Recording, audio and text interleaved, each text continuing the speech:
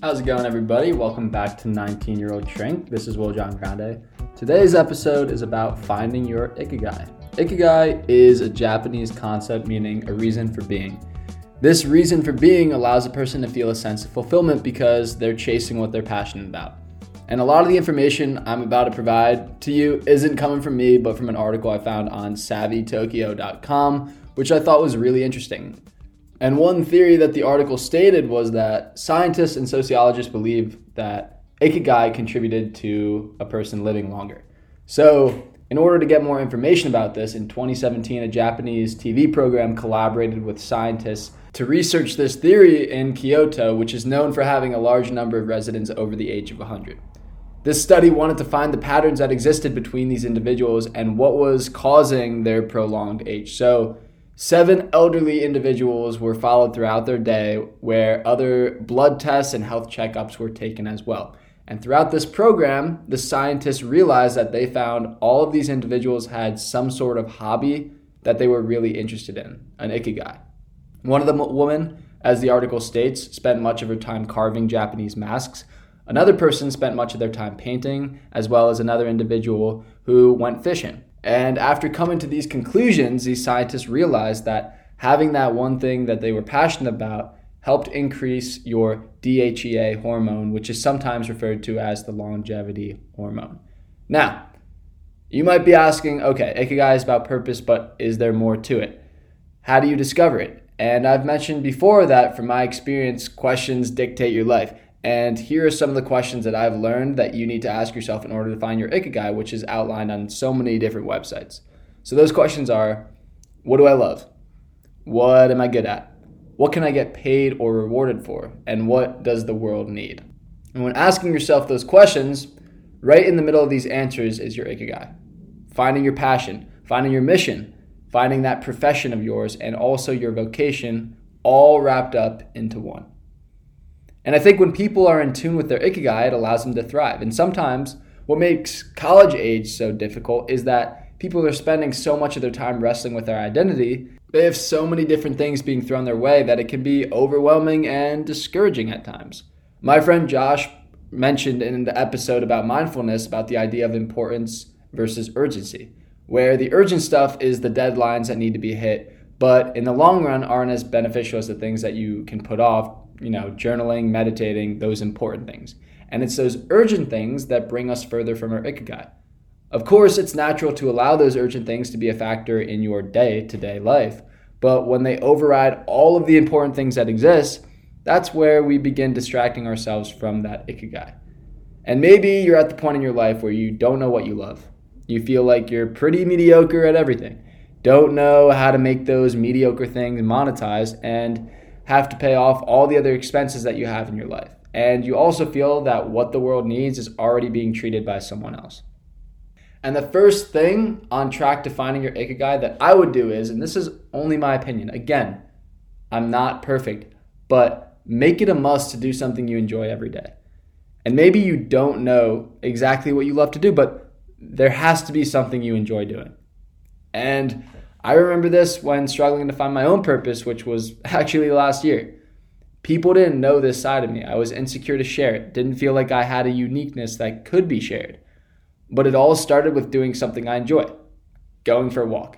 Left my phone at the house and just decided to enjoy the day in the neighborhood. And I kept walking and walking and walking. And then I realized how much I loved this because there was no crazy external stimulations that I had to deal with. We were always pressed to do so much work and have all these deadlines. But in this moment, I felt all this creativity coming up inside me that I never thought would come out. And all those times where I thought about self-development or mental health and helping others where I doubted the uniqueness of it, I was able to come to a realization. I was looking for a purpose and I couldn't find it. I'm just a college kid. There's tons of college kids out there. I'm interested in self-help, mental health. There are tons of books out there about it. So many topics to discuss that have already been discussed. These are 2 basic qualities that exist among people in our world. But when you combine these 2 qualities together, they become really unique. Now you have a typical college kid who starts talking about self-help and mental health concepts that you don't really see. And now all of a sudden, you're starting to foster creativity. And this all started with doing something you love each day. And that for me was going for a walk. So I love learning about these concepts. I have good communication skills. What does the world need? They need more college-age people destigmatizing mental health, because much of college is spent trying to put on a facade that everything is okay. And because there's this toxic masculinity that exists at this stage in life, having a pretty chill dude talking about this can send a unique message to many.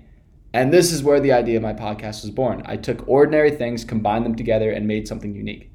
It's not about the individual qualities that make you unique. It's about how you string certain ones together and learning how to do it in a way that hasn't been done much before.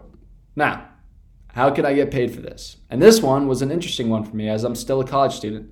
But I've realized that the more and more conversations that I have with people about my goals or interests, the more and more input and answers I get to these questions. The more you share it, the more you can gauge what areas need the help and where your Ikigai can be best used. And this isn't to say that your Ikigai will remain the same for your entire life. Your Ikigai can evolve and expand throughout the years. I haven't had the pleasure of experiencing an entire life's worth of changing, but I can definitely notice in other people that their Ikigai changes. As you see, some people might be really enthused by a project. They might be helping people do something they love and are good at and are getting paid what they deserve, and then one day they lose that passion or want to try something else. And they begin seeking for that new passion to help create that identity in their life. And on a smaller scale, this is just from my own opinion, but have you ever been really busy at school or work and you were just like, I can't wait to have a week break from school and just relax? And after a couple days, you're like, I'm bored, I'm ready to go back to doing my thing. Because you didn't feel like you had much of a purpose as you did when being busy, even though you might have been more tired because of it. You see that with people who choose to not retire or come back from retirement. They don't want to retire because they don't want to lose their Ikigai or their purpose, or they realize that they're lacking it and want to gain it back. But it's really important that you start small and accept that you don't need to have all those answers. The big things are actually hidden within those small little actions that you take. One of my passions came from me just deciding to go for a walk. So to wrap up, always ask yourself, what do you love? What are you good at? What does the world need? And what can you get paid for? And maybe you don't have those answers. Maybe your head is so clogged up and focused on those urgent things that you haven't been able to do that self-examination to figure it out. So then before answering those questions, ask yourself, what is one thing that you enjoy doing? And then the rest will follow. All of a sudden, your mind is starting to become more clear. You put together the puzzle of certain normal things you do, but piece those things together to make a unique ending product. And as you choose to do that, you're getting closer and closer to your Ikigai. But again, this isn't overnight. I still haven't discovered mine completely whatsoever, and it can change. But here are some other smaller, helpful tips for you when you're struggling with this idea.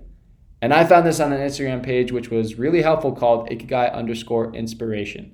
And here was some of the advice.